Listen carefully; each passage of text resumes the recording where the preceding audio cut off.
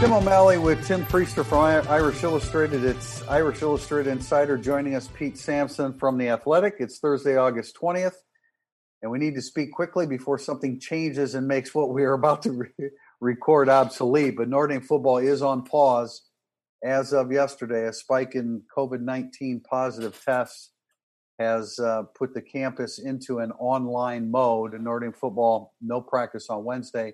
Waiting to hear about what might happen Thursday as test results come back from the latest run of tests with the football team. But Notre Dame football on pause, and it feels like the crossroads again, which we've talked about on a couple of occasions. Yeah, we're just permanently stuck in this limbo state, right? It's, they tested on Monday. That was expected. Then the campus sort of shuts down. And then they test again on Wednesday. And so we're sitting here waiting to figure out what the nature of those tests are, because, if Notre Dame football is going to mirror the campus at large, they're in trouble. And if they continue to sort of run counter to that, if their positivity rate is much lower than the student body in general, then they continue to have a chance. But that's it's going to be a big news drop later today. And I realize people on social media hate when you post anything about testing numbers, but that's where we are right now. That's reality, man. Those numbers need to be better for Notre Dame football to continue. Yeah, and I have that sneaking suspicion we're not going to say, wow, they're still testing like champions either, just because we need a cross-section of students. It's going to get tougher. People go to parties. Football players shouldn't go to parties. That's all. I don't judge anybody what they want to do, but they have something much more to lose this fall, and go to the parties in November. Football players. Just other. I'm telling you, man, I do not judge regular students. We knew this was going to happen. I didn't know it could be quite this bad, but you knew students were going to not have parties when they get back to school and don't have school. It's the most dangerous week by far, other than finals are over, is when you come back in early August.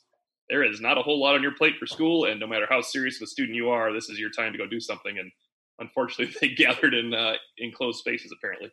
Yeah, football players shouldn't go to parties. They shouldn't throw parties either. Absolutely should not. That's why this test is going to stink. So that's even more dangerous, and I agree that I think that this is going to be it's going to be worse than the previous test. So we'll find out. We had several questions asked, and we're just going to go ahead and address it in the first segment. The notion, and Tim, you and I kind of we're talking out loud that. The football teams come too far and work too hard. And if if they go online, the football teams still play. Like if they take the regular student body off campus, there's not going to be Notre Dame football either. I know in this dream world, we think that, you can send the student body home, and the football players, because they're doing so well with their COVID testing, can go ahead and stick around and play football. It's not going to work that way. I was in that dream world until 2 days ago, and then I found out I shouldn't be in that dream world. But that dream world should exist in our lives. That dream world should still be a thing. I mentioned it in the summer, kind of joking on this podcast, and I got a funny look, I think, when I said, I think Notre Dame's football players should be on campus and nobody else should be there because it'd be a lot safer. That's exactly what it is. I don't believe it's going to happen. Look, if they come back let's say they come back with one positive test. I mean, you imagine the disappointment of these football players for all they've done if they get sent home because after 2 weeks the students get sent home. Yeah. Pete, what's your perspective on this, Pete? I never thought that I would get to a point where I would say, yeah, I could see Notre Dame football playing when students run on campus, but I'm at that point now.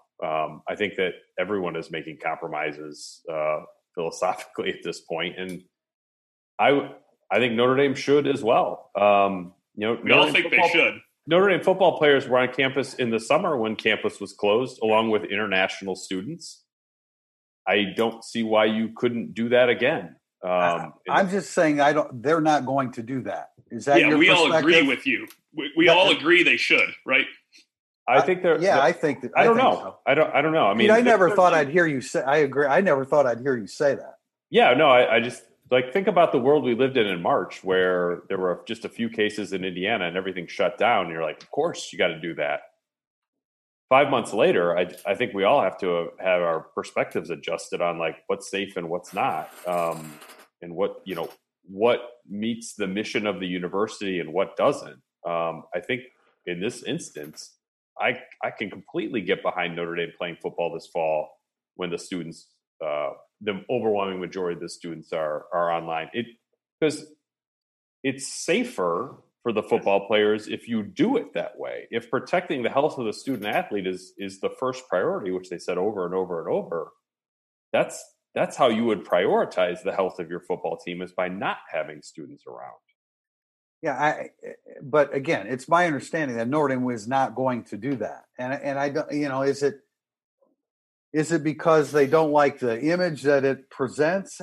Look, if everybody's still participating in school, in not in the classroom but online, I just don't. I don't understand it. And if and when it happens, I'm sure we'll get a clear explanation of it. There was a question, as you said, Tim, there's been many questions about this, but it was really well put and very simply, and Pete alluded to it just now. If students are taking online classes and they're home, there's not that much different for football players to take online classes but be playing the sport they were brought there on scholarship to be playing. It's really not giving them any extra benefit. They are still taking online classes. They are still toiling hours and hours and hours for their sport. It doesn't hurt anything. It's not like the students have to go to class and they're protecting the players in some bubble and they're taking online classes. I mean, everyone's taking online classes. They're treated exactly like everybody else. Right, exactly. And I think that you look at it from, I don't know, the point of view if you're Notre Dame, and the financial ramifications of this are so severe that having football go forward would alleviate a small bit of that. That you would do that. I don't know how this fits in with the ACC either. Can Notre Dame unilaterally say we're out of football when they decided to be all in for the season? I don't know the particulars of that either. So I don't know if Notre Dame will do this. I just think that they should. I think they should be open to playing football this fall, not because I want to see a football season, even though I do, but for the health of your student athletes, that's what makes the most sense. I think Tim and I, we definitely feel the exact same way, but it's just Tim was saying that it doesn't matter how we feel. You now believe that it's not going to happen, no matter how many people find logic in it. I mean, it's my understanding that was the impression given to the football team, that if the student body goes, you're going to have to go too. I hate that somewhere on Twitter, and Twitter, God is one of the most evil things that has ever been allowed on the. I'm exaggerating, but somebody said, "Well, hey, the KMAC school is just a money grab." Yeah, it's a money grab. This is a university. This is a university with an athletic department. Yes, that's how these places function. Yes, Notre Dame desperately wanted their student body to come back and go to school. If you want to call money grabbing, call whatever the hell you want to call it. But this is the real world, and Notre Dame needs to function. And the longer that Notre Dame is shut down, the more difficult it is for Notre Dame and every other major university to function properly beyond sports. I totally agree. I mean, it's like one of the really. I'm not trying to convince you guys. I'm just being. No, you don't have to. It's a really unfortunate narrative that's like, you got all these woke columns out there about like, oh, they're just doing it for the money. School is a business. Football is a business. If you don't have revenue coming in and you have expenses, you're out of business. And those are the trend lines right now. So I completely understand if you can do it safely. I mean, it'd be one thing if this question was like myocarditis related and that was clearly unsafe and it was only the ACC was going forward. But that's not where things are. That's not where the science is right now. This, for Notre Dame not to play football, is going to be a question of educational philosophy. And I think for Notre Dame to allow that to dictate the cancellation of the season, I just think is a mistake. That leads us to the potential for Notre Dame versus South Florida. Irish Illustrated reported that was scheduled. I need to make a corona correction and be be a little bit careful about saying scheduled and say expected to play South Florida on September 19th, because let's face it, this is to a large extent, this whole football season is a house of cards. And so, I'm sure the wording of contracts now are a little bit different than they once were pre-pandemic, but South Florida, last time they were in Notre Dame Stadium 9 years ago. We all remember that. What a unique situation that was. Not a great day for Brian Kelly. Not a good look for Brian Kelly that day. A significant loss to start the season. Charlie Weis Jr. is the 26-year-old offensive coordinator at South Florida, which I found interesting. Pete, you talked to him recently. I actually contacted him yesterday. I don't know if I've ever mentioned this, but on our podcast, I came very close to actually coaching Charlie Weis Jr. in baseball at Notre Dame when he was very young, and that ended up not working out. But anyway, there's a possibility. South Florida is not – I know they were only 5-7 in 2011, but Notre Dame's program wasn't as advanced under Brian Kelly as it is now. South Florida is a bad football team with a first-year head coach, the longtime offensive coordinator at Clemson. But there's that possibility. And we talk about money grab, but Notre Dame needs a home game. They need the NBC TV money if they can possibly get it. It's one of the reasons why they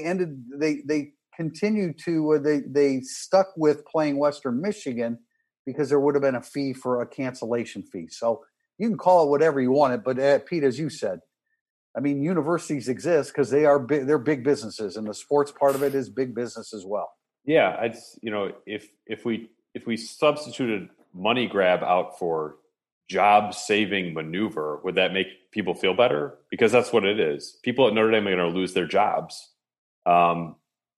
based on what happens over the next month with Notre Dame football and certainly the university at large. So maybe that's a better way to look at it, because that's the reality that we're living in. The South Florida, I guess I was surprised that Notre Dame felt like they needed the 11th game, just because it adds a degree of difficulty to something that is already incredibly difficult. I'm all for more football, but I guess I was just surprised that Notre Dame didn't look at that as, you know what, let's just play 10.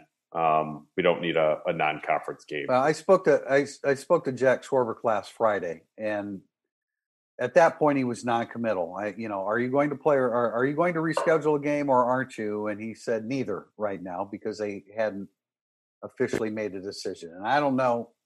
That's why I need to be a little bit more careful about the exact wording here, because Corona correction puts you in a situation where you have to look at these deals a little bit differently. But I think it's an opportunity for a home game.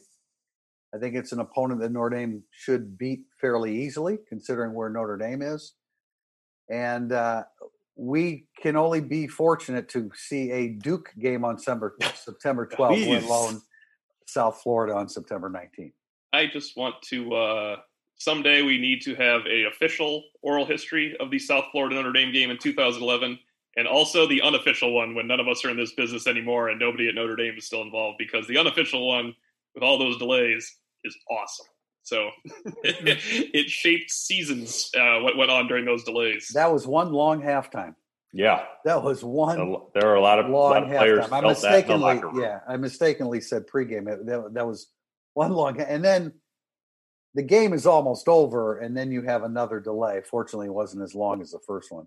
Total weight gain in the press box that day by sports writers probably set a record as well, with all the times throughout. Did it get to 6.5 hours? I haven't gone back and looked at the box score. I don't remember. It was, yeah, it definitely passed that. Okay. Yeah, I'm gonna look. I'll pull it up. That's good. Last thing we want to talk about here in segment one. We've been working under the 86 scholarship assumption that is now 85. Redshirt freshman offensive guard John Olmstead has decided to transfer from Notre Dame. So they're down to 85 scholarships. It was a long road to hoe there for John Olmstead, even though he was early in his career, especially when you consider the two of the guards that are coming in next year. I know they would be a couple years behind him, but I don't think Fisher and Spindler will be sitting on the bench too long for Notre Dame. So they're down to 85. We wouldn't have known who had their scholarship removed, or at least we wouldn't have been told by the university had it remained at A6, but that's not an issue anymore. No, and Notre Dame is replete with guards. When you listed all the guards in the Olmstead story yesterday, and then you add Josh Lugg, who's a tackle, who would also be the first guard off the bench. So it was going to be a very tough time for Olmstead to ever get playing time. They gave him a shot at center, but Notre Dame also has 3 centers ahead of him. If you think of Zeke Correll and Colin Grudenhard, obviously backing up Garrett Patterson. So in terms of playing time, probably the only move. Yeah, you had a class of 4 offensive linemen. Not all 4 are going to work out. That never happens. You're right. So, it never has. So that's, this is expected. And right now, I think that you look at the 3 who are remaining and you feel optimistic that those 3 will click, whether it's starting capacity or like just a very capable backup, that they'll add something to Notre Dame moving forward. So 3 of 4, that's pretty good. I would suggest in certain instances that it's better to get a Notre Dame degree than to go somewhere else and play football. But that, that's John Olmstead's call. And so they're down to 85. We will be back for segment 2, Burning Up the Boards, with questions from our readers. Mother's Day is around the corner. Find the perfect gift for the mom in your life with a stunning piece of jewelry from Blue Nile. From timeless pearls to dazzling gemstones, Blue Nile has something she'll adore. Need it fast? Most items can ship overnight. Plus, enjoy guaranteed free shipping and returns. Don't miss our special Mother's Day deals. Save big on the season's most beautiful trends. For a limited time, get up to 50% off by going to BlueNile.com. That's BlueNile.com. Welcome back to segment 2, Burning Up the Boards. Our first question from Matt Rogers. Where do things stand with wide receiver recruiting? Jaden Thomas seems like a possibility, but is there any momentum with Dante Thornton or Deion Colsey? Anyone else being considered? I think Notre Dame will get Jaden Thomas when all is said and done. Now the next question will be when. I'm not going to even try to answer that, but I think Jaden Thomas will end up in Notre Dame uniform. I like him a lot. Not a guy that's necessarily going to run a 4.45, but a really, really good athlete. If not a number 1 receiver, a 1A or a 2. I think he's going to be a really good football player. Momentum with Deion Colsey, I haven't really heard that. Dante Thornton, Oregon, obviously in the mix there. I don't think that Notre Dame ends up winning that, but I think they have a better chance at Thornton than they do Colsey. As far as anyone else being considered, Titus Makayo, Adam Alala is a guy that Notre Dame likes at safety. I think he will end up in a Notre Dame uniform as well. He can play wide receiver, like him much better as a safety. But I think right now Jaden Thomas is the most likely, and I'm not sure who would be number 2 most likely after that. I agree with everything you said there. I guess that's the most likely path for Notre Dame to recruit at those positions is exactly how you described it. And Jaden Thomas is just, a lot of times, I think I've said this before in a podcast, a guy isn't a 4.4 or 4.5, but yet he's a really good athlete. And I think that that's exactly what Jaden Thomas is. I think he's bigger and stronger than he's like listed at 6'1", 205 or 210. He looks much bigger and stronger and athletic than that. I think he's a really good football player and a really good receiver. And I would be disappointed for Notre Dame if they didn't land him, because they need another receiver, at least one more receiver. Question from Nat J. Tafel. Do you see a scenario in which students are returned home, but football players stay on campus taking online classes and living in sort of a bubble? They can still take classes like other students, but will be safer than most. I meant to eliminate that question since we talked about that in segment 1, but I don't know if you guys want to add anything to that. I would just say that I can imagine that scenario quite easily. It takes Notre Dame swallowing pretty hard to get there. Yeah, we can imagine it, but we don't think Notre Dame's going to do that. I want them to do that. I want to play football this year. I want Notre Dame to do that. I want to see the Clemson game. Doesn't really matter what I want, but I want all those things to happen. Yeah, I mean, most of them are living off campus anyway. Pete, right. Do you know what percentage? I know you wrote about freshmen are off campus too. Not all of them, correct? Yeah, not all of them. Like I touched base with the father of Aiden Kaonaina, and he said that Aiden's in the dorms. So I don't know how many exactly are in the dorms. A bunch of them are, but a bunch of them are off. So what's the difference if the majority? I'm sorry, Tim, but what's the difference if the majority of the team is living in apartments and taking online classes, while the student body is not on campus taking online classes? I think the key is that whoever lives in a dorm doesn't go off campus and go to parties and come back to the dorm.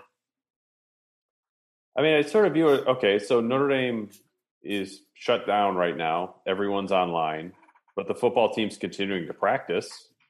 Hopefully. I mean, yeah. I mean, let's say Notre Dame returns to practice tomorrow, but school is online for the next week and a half.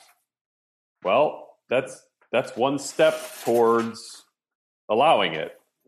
And if that works, the players are safe, I think you can take another step forward. We will see. I just don't. I do not like at all the argument that, and it's maybe less true at Notre Dame. Like, these players are taken care of much, much better at Notre Dame than they would be at home. And when I wrote a story on this on Monday where I talked, I talked to 8 parents and texted with another 8. There are differences of opinion about whether they, playing is a great idea or like, I'm a little bit uneasy about it. But there is an absolute 100%.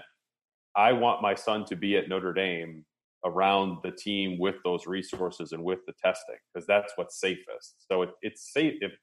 What's safest is the players remain at Notre Dame, whether school is in session or not. Wash ND, do you think the quick saliva tests that were approved by the FDA could be the real game changer when it comes to having a college football season? In the spring? Yeah. I mean, that's Notre Dame's building out capacity to run these tests. For September 12th? No. Yeah, it doesn't. I don't think it affects anything in the September, October. But think about this. Okay, so let's say if you had it right now, so you would be able to test them in a heartbeat. It's not a quick turnaround test, though. It's not. Yeah, it's not a 15-minute, 30-minute. Okay. It's a day or 2 because it has to go out to a lab. Okay, so but it's still... maybe those evolve over time, right? Like yeah. where there's a speed to that test that doesn't exist right now. Irish fan 151 of the players Brian Kelly praised in his Zoom conference. Which name surprised you the most? Which name are you most confident in having an impact on defense? And he throws in Simon, Lamb, Kaiser, or others. He named all the Bucks. There's a lot of them. 5 Buck linebackers competing. Someone's going to move to Mike. Litchfield Adjuvant, I think, was named because safeties were asked about specifically in terms of depth. And, I think he got some opportunities this past week he wouldn't normally have had. That name would surprise me in terms of a player that would make an impact this year. None of the Bucks names surprise me because they're all competing. If you don't have, I don't think Osita Ekwonu is going to remain as a 5th string Buck. You have to make some moves. Tim and I might have talked about this right after on instant analysis. You're not going to have 5 Bucks and 2.5 mics, 3 mics. You got to find a role, but Kelly knows that Ekwonu will not be higher than a 2nd string mic because of Bo Bauer. So you take a look at Buck. That's where the reps are.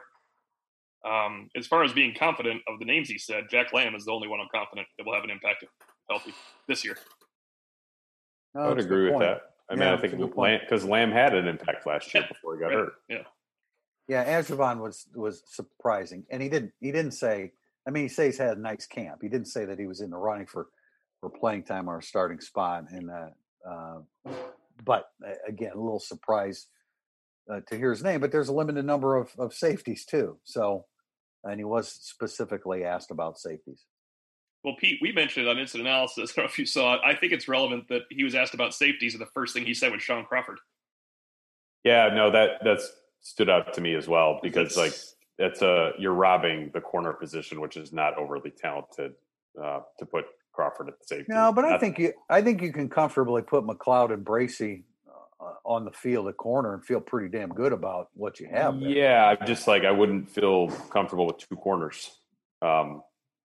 I would want three corners rotating through during the fall. Yeah, no, I agree. So who's going to emerge opposite of Kyle Hamilton? Because when Brian Kelly has to say about Griffith, when he says about Griffith that he's still learning, I mean, never a good sign. Pete, we know a few of those. Player that's going to be a junior, and that is junior eligibility wise too. That played extensively as a freshman. I mean, we all saw the clip of Kyron Williams faking him out on the sideline. Again, reading too much into one clip, but I mean, at what point is he going to emerge at safety? Isaiah Pryor, can Isaiah Pryor play really outside of the box? Where's DJ Brown? I don't really know that's why we needed a spring to see, those guys run around out there and see who could do what. But I don't know who's going to emerge next to Hamilton, which is probably why Brian Kelly said Shaun Crawford's name first. I think he'll be involved. What if it's one of those guys and Shaun Crawford? You don't have to play Crawford can play both corner and safety, and he can start at nickel. Did you guys see the Nick McLeod tweet that said? I'm not sure what that meant. I think it means he's beating somebody out. But the beautiful thing about this game is that clout won't save you when it's time to compete. In other words, he's the new guy, and now it's time to compete. I mean, I took that as he's having a good camp, and clout is the guys that were there in front of him before him. Well, I don't know that anybody's surprised that he would be emerging. We're not. No, all you had to do was athlete. Yeah, all you had to do is watch him play at NC State, and you knew you were getting a starter when he walked in here. Right. Statman 72. Will the starting offense scrimmage against the starting defense, or will the coaches try to prevent the starters from possibly infecting each other by limiting scrimmages to ones versus twos? It's a good question because we're in very unique times here. But I just going based upon the way coaches have always acted in previous years, like on the outside looking in, you say, oh, well, don't scrimmage ones versus ones too much because somebody's going to get hurt. But coaches don't I've never seen coaches that really treat a preseason like that. I would imagine that nowadays everybody's a little bit more cautious, but most coaches just think, man, we've got to test them on the field in practice to know what we're going to have in games. Yeah, and I think that this is where sort of the definition of what would get you caught up in contact tracing is worth knowing and committing to memory. It's 15 minutes of continuous exposure within 6 feet. Not take a rep at the beginning of practice, a rep in the middle, and a rep at the end. I mean, we've watched these scrimmage periods at the end of practice. They're not 15 minutes of straight contact. So I don't think this is one of those things where scrimmaging is going to be the big change. It's going to be weight training, and it's going to be meetings in the Goog. That's where I think you really need to make the big changes. And I think it's easy to make the big changes with meetings in the Goog. Yes. It's not as easy as weight training because you do need to get the most out of weight training. You do need to be with your teammates. The first thing of all, just speaking with Mick Asaf, he said my number one memory of Notre Dame is getting through a Matt Balis workout with the team because no one on the team would get through that workout alone. Mm-hmm. And that means we need each other, and you need each other in the weight room. It's just part of football. And Tim, you would know that. Tim, you belong to a gym forever. You have friends at that gym, right? It's a community, and their community is 105 football players. And I got a sweet gym in my basement now. And I'm the only one working out down there. So look, I think it's a legitimate question because you have to view things much differently during a pandemic. And I think even guys that are standing behind the play, you can spread out a little bit more than, you don't have to be standing next. Yeah. Voices carry just fine, especially football coaches' voices. In games, coming over to the sidelines, you're not sitting there right in the coach's face and with other players' face. It's just the way it's going to have to be. Absolutely. Question from Sweet Lou Corduroy. With the loss of Olmstead and Mabry in the last couple of weeks, along with only taking 2 offensive linemen last cycle, what do you see happening with a 2021 offensive line recruiting class? Do you think Mitchell Evans is an automatic move to the offensive line? Do they have to land another commit from an offensive lineman? Good question because it's thinning. O'Malley, you were the keeper of the offensive line total scholarship number. I do have the numbers. The key is there's also from the class, Mayberry's class is also Luke Jones left too, so they went down to 2 right away. If you just kind of project ahead to 2022, I mean, I know Jarrett Patterson's a very good player, but it takes a lot to leave early, right? It takes a lot to leave early as a senior offensive line with eligibility remaining. So if you just get 4 in the 2022 class and keep your 4 this year, you've got 14 offensive linemen in 2022. That includes 2 fifth-year seniors in John Dirksen and Jarrett Patterson. Next year, you should have 3 returning fifth-year seniors in Banks, Lugg, and Gibbons, assuming Gibbons stays healthy. He's been given a clean bill of health now. Grunhard's a possibility as well. And Grunhard as well, yeah. Yes. You have enough numbers. What you do have to do is get 4 in 20. You have to get 4 in the next cycle. You have to go from 4 to 4, back to back. Yeah, I agree. You can't have any of those fall off there. And you don't need to, it's not an automatic move for Mitchell Evans. That's if we need to move him, we can move him when he's a sophomore, but you don't have to automatically do it. I wouldn't say it's automatic, but I'd say that's a right. Kind of I don't know if it's a 50-50 proposition right now, but you do have that flexibility. If we were talking about, instead of Olmstead and Mayberry, if it was Kristofic and Quinn Carroll, then yeah, I think it would warrant a change in your 2021 recruiting, but we're not. And I agree with O'Malley. It means you got to take 4 next year for sure.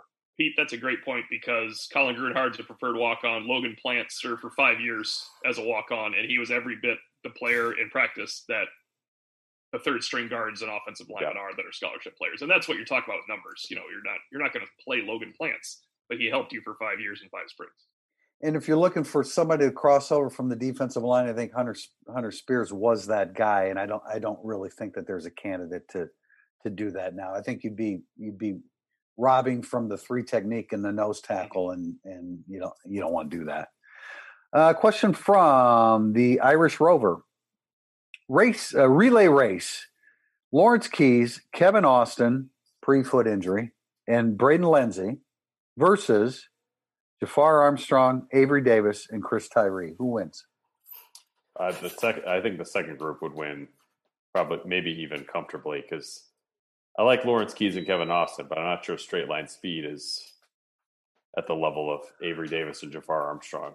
And, Tyree Lenzy, you could scrap the other 4 guys. I just watched Tyree and Lenzy.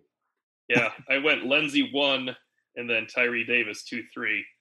And Armstrong's probably 5. But Lenzy is so fast, I'm going to say he just wins it for them. 40-yard dash, he's ahead by 7 seconds somehow. That's what I like about what makes me pick the second group is that I think Kevin Austin is clearly number 6 in that group. Yeah, that's what I was thinking. I don't know who Armstrong not that he's not fast. No, right. Armstrong not is good he's not fast, speed. But just flat out speed. I think he would be 6 out of that group. What if you had to put tacklers in the way? What if it was a football? What if a football was? Then I'll take the first group. Yeah, there we go. Yeah, that's a good point. GR Irish fan 22. A year ago at this time, Jonathan Dorr was one of the biggest question marks and potential concerns on the team, but he eventually proved all the doubters wrong. Who do you think will be this year's Jonathan Dorr?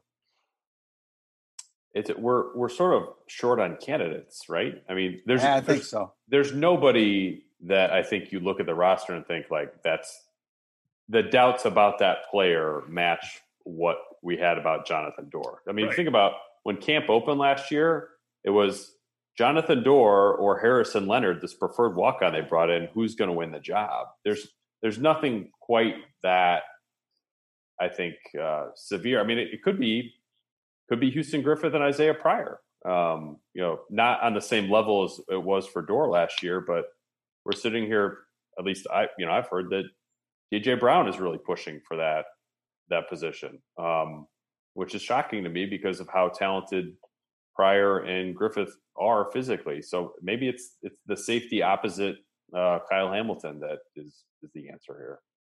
I think if you get the pulse of our readers, at least they'd be surprised if Jordan Genmark-Heath pulls Asmar Bilal. I would be surprised if he pulls an Asmar Bilal because he was a top 5 player for Notre Dame last year, which was crazier than Jonathan Dorr. Asmar Bilal stunk in the first game. Yeah, he was good. excellent. It was really weird. A lot of it had to do with that damn Louisville offense. There were several guys that didn't play real good football, but that's a good point. The problem with this year is, I mean, Jonathan Dorr had a really bad spring, and we watched it and reported on it, and nobody had a bad spring this year. See, we don't know we don't know who it would be, but Dorr, and I can't believe how good Dorr became. Yeah, it's remarkable. Yeah, he's phenomenal, and I love kickers with a hook or a slice. You're always worried about a little wind, and then his stuff is true, man. If it comes off Jonathan Dorr's foot true, it's going to stay true through the uprights. One of his misses was comical. Straight up, the wind blew as he was kicking at Stanford too. It was just like we all looked at each other like, "Whoa, that's not on him." The ball, he kicked it, and the ball went completely out of the way. But yeah, I mean, his year was as good as Justin You'd ever had. Imagine saying that going into camp. I agree, and these types of questions, I always preface it by saying there's a better chance there won't be a Jonathan Dorr this year, because I mean that was the outlier. That was the one that stood out from everything else. We've been talking about Avery Davis, but I don't know that Avery Davis has been in the consciousness of Notre Dame fans. So, I mean, I think that from that standpoint, he's a guy that I think he could emerge as a starter in the slot, sharing that with, the second tight end, Lawrence Keys as well, of course, but I could see Avery Davis really emerging. I'll throw out a name that I don't think he will, but it was my understanding that he was moving ahead of Nana Osafo-Mensah, and that was Kofi Wardlow. And if you see Kofi Wardlow physically, he looks great. Now, I don't know that he's capable of playing. I don't even know that he's capable of playing at this level at Notre Dame. But if there were to be like a third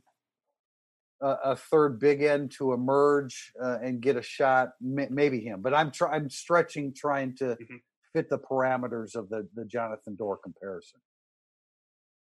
Club Fred 90. Sorry, Club. Predict the starting nickel and dime defense. I mean, go ahead, Pete. McLeod, Crawford, Bracey are your corners, and then I'll go with Hamilton, Pryor, and Griffith. Okay, that's my dime. That's your dime. Where does Jack Lamb fit in, though? I'm sorry. I guess I was not expecting it. I was just doing the back end. I got you. Jack Lamb would be my linebacker, and then the defensive line. Certainly, it's Ade and Hayes. I'm not sure which one moves inside. To go with MTA, and I think it probably would be Ovie Oghoufo right now over as sort of the third end in that package, opposed to Isaiah Foskey, which is they're both. I think both will have impactful falls, but Ovie Oghoufo on that quick clip that they had coming over to get the pick. Like, how many times has Notre Dame had a true drop end or shark end or viper end, whatever you want to call it, that actually could drop? And I think Oghoufo that sort of helps you in those nickel and dime packages. I'm wondering if the dime goes a different way this year, and if you can't actually call it a dime because there's two linebackers, but I don't take Owusu-Koramoah off the field. Yeah, I wouldn't either. And Sean I'm not Crawford, sure. Sean Crawford, and I'm going to go with Pete and Tim have both mentioned his name because he was a former corner. Now I'm talking deep dime. I bet you DJ Brown is better in coverage than both Houston Griffith and Isaiah Pryor. See, that's where I was going to get with Pryor and Griffith. I'd rather see KJ Wallace. Somebody along those lines. I mean, Hamilton's the only safety that you can comfortably say that safety is going to be on the field in nickel and dime. I'm not sure that the second safety. Well, Crawford would probably slide. Those three corners will be on the field in some way, of course. But yeah, and following up with what Pete said on the D line, I think that's interesting. Ogundeji's definitely on the field. Foskey, Oghoufo, I continue to mispronounce his name, and I'm working on it, man. I'm working on it. If we have football, you'll stop because he'll make plays, and then hear his name. And then do you slide Hayes inside? Do you keep I do. Yeah, I would. I mean, they have in the past. He's also smart, and that matters when you're doing part of the stunts and twists and everything, and he knows everywhere to go, and he's just a good. He was good against Clemson doing it. I could do it again. Well, you do it against Duke. Yeah. I was going to say that's probably where Dalen Hayes is really at his best. Is that kind of an element of surprise between the ends? He's at 270, so he's kind of part tackle-ish, part endish, so to speak. I don't know. It's open, and we know they like Jack Lamb. Jack Lamb's going to be on the field in passing situations as well. So we'll see. But I'd rather see Isaiah Rutherford or KJ Wallace, as opposed to just on the surface right now, Pryor or Griffith. Just play 12. Be tougher. That'll be it's tough to beat that 12-man defense. We're going to close with a question from Joseph Ramus. And his question is, can you offer any understanding to letting a player wear number 0, but we can't have anyone wearing number 1? Do you think letting a player wear number 1 really sends that much of a significant message in any manner? I mean, certainly Brian Kelly's been down this path before. They when they made the number 1 jersey significant of having the number 1 all-time winning percentage. Yep. And then it all blew up after the sanctions came down. That was the end of number 1. And I just don't think anyone at Notre Dame is eager to revisit that scenario right now. Exactly right. That's why there's no number 1. That's Joseph Ramus has spent more time thinking on this than I have, because I think 0's an ugly number. And I'm sure it won't be the last time that you all hear me say that. I apologize. And then number 1, I don't know. I mean, it's I don't see any reason why somebody can't wear number 1. But if that's the scenario that Brian Kelly created and it had to be all-time winningest percentage, then so be it. But okay, that'll be the last that I think about that topic. We actually have a final question that is a new tradition to end our August podcast. Oh, thank you. Terry Benedict, who did not write in this time, but he has written in previously, we're going to borrow from. How excited are you letting yourself be that there might be a Notre Dame football game in 23 days? A lot less than I felt with 25 days. 2 days ago when O'Malley and I did a mini podcast. That's just the way this is, man. From day to day, every couple days, week to week, you feel good about it, you feel bad about it. We didn't feel good about it at day 30. We felt a lot better about it at day 25. And I don't feel good about it at all at day 23. This is a valley in the roller coaster of August. We're at the bottom of the hill right now. The American Eagle, bottom of the hill. And I don't know if we're going back up. So that's, when the testing numbers come back, if Notre Dame is like, oh, just 2 positives, I'll be like, oh, we're back up the hill. We're moving. I can hear the chain under the cars. We're moving back up the hill. But right now it's tough. It's tough to see how the Duke game happens. I think Jack should get this content up so it's relevant. Yeah. And if they have 2 positives again, only 2 positives, I will volunteer a podcast anytime to go ahead and talk something positive about we'll do a 5-minute podcast about 2 positives. It'll be great. Do any of us expect 2 positives or less? No, I don't. No, but I'm cool if they say there's 3 with 6. Yeah, no doubt. Yeah, or 5, that'd be fine. 5, yeah. And one message that we've heard consistently that Brian Kelly has expressed to his team is, quote, we are playing football this fall. So, I mean, they are completely in the mindset of making it happen. Unfortunately, there are some exterior factors that, and I wrote about again in Thursday Thoughts today that, I continue to really, really respect and marvel what Brian Kelly has done in terms of pulling this team together. It's a unified front. He's done a tremendous job. You see a wide receiver at Florida State speak out and then apologize a couple days later that he overreacted to the protocol. That hasn't happened at Notre Dame, and I give Brian Kelly a lot of credit. So they're playing on it, man, and we're trying to as well, but a little bit pessimistic in day 23. This has been Irish Illustrated Insider. Thank you for joining us.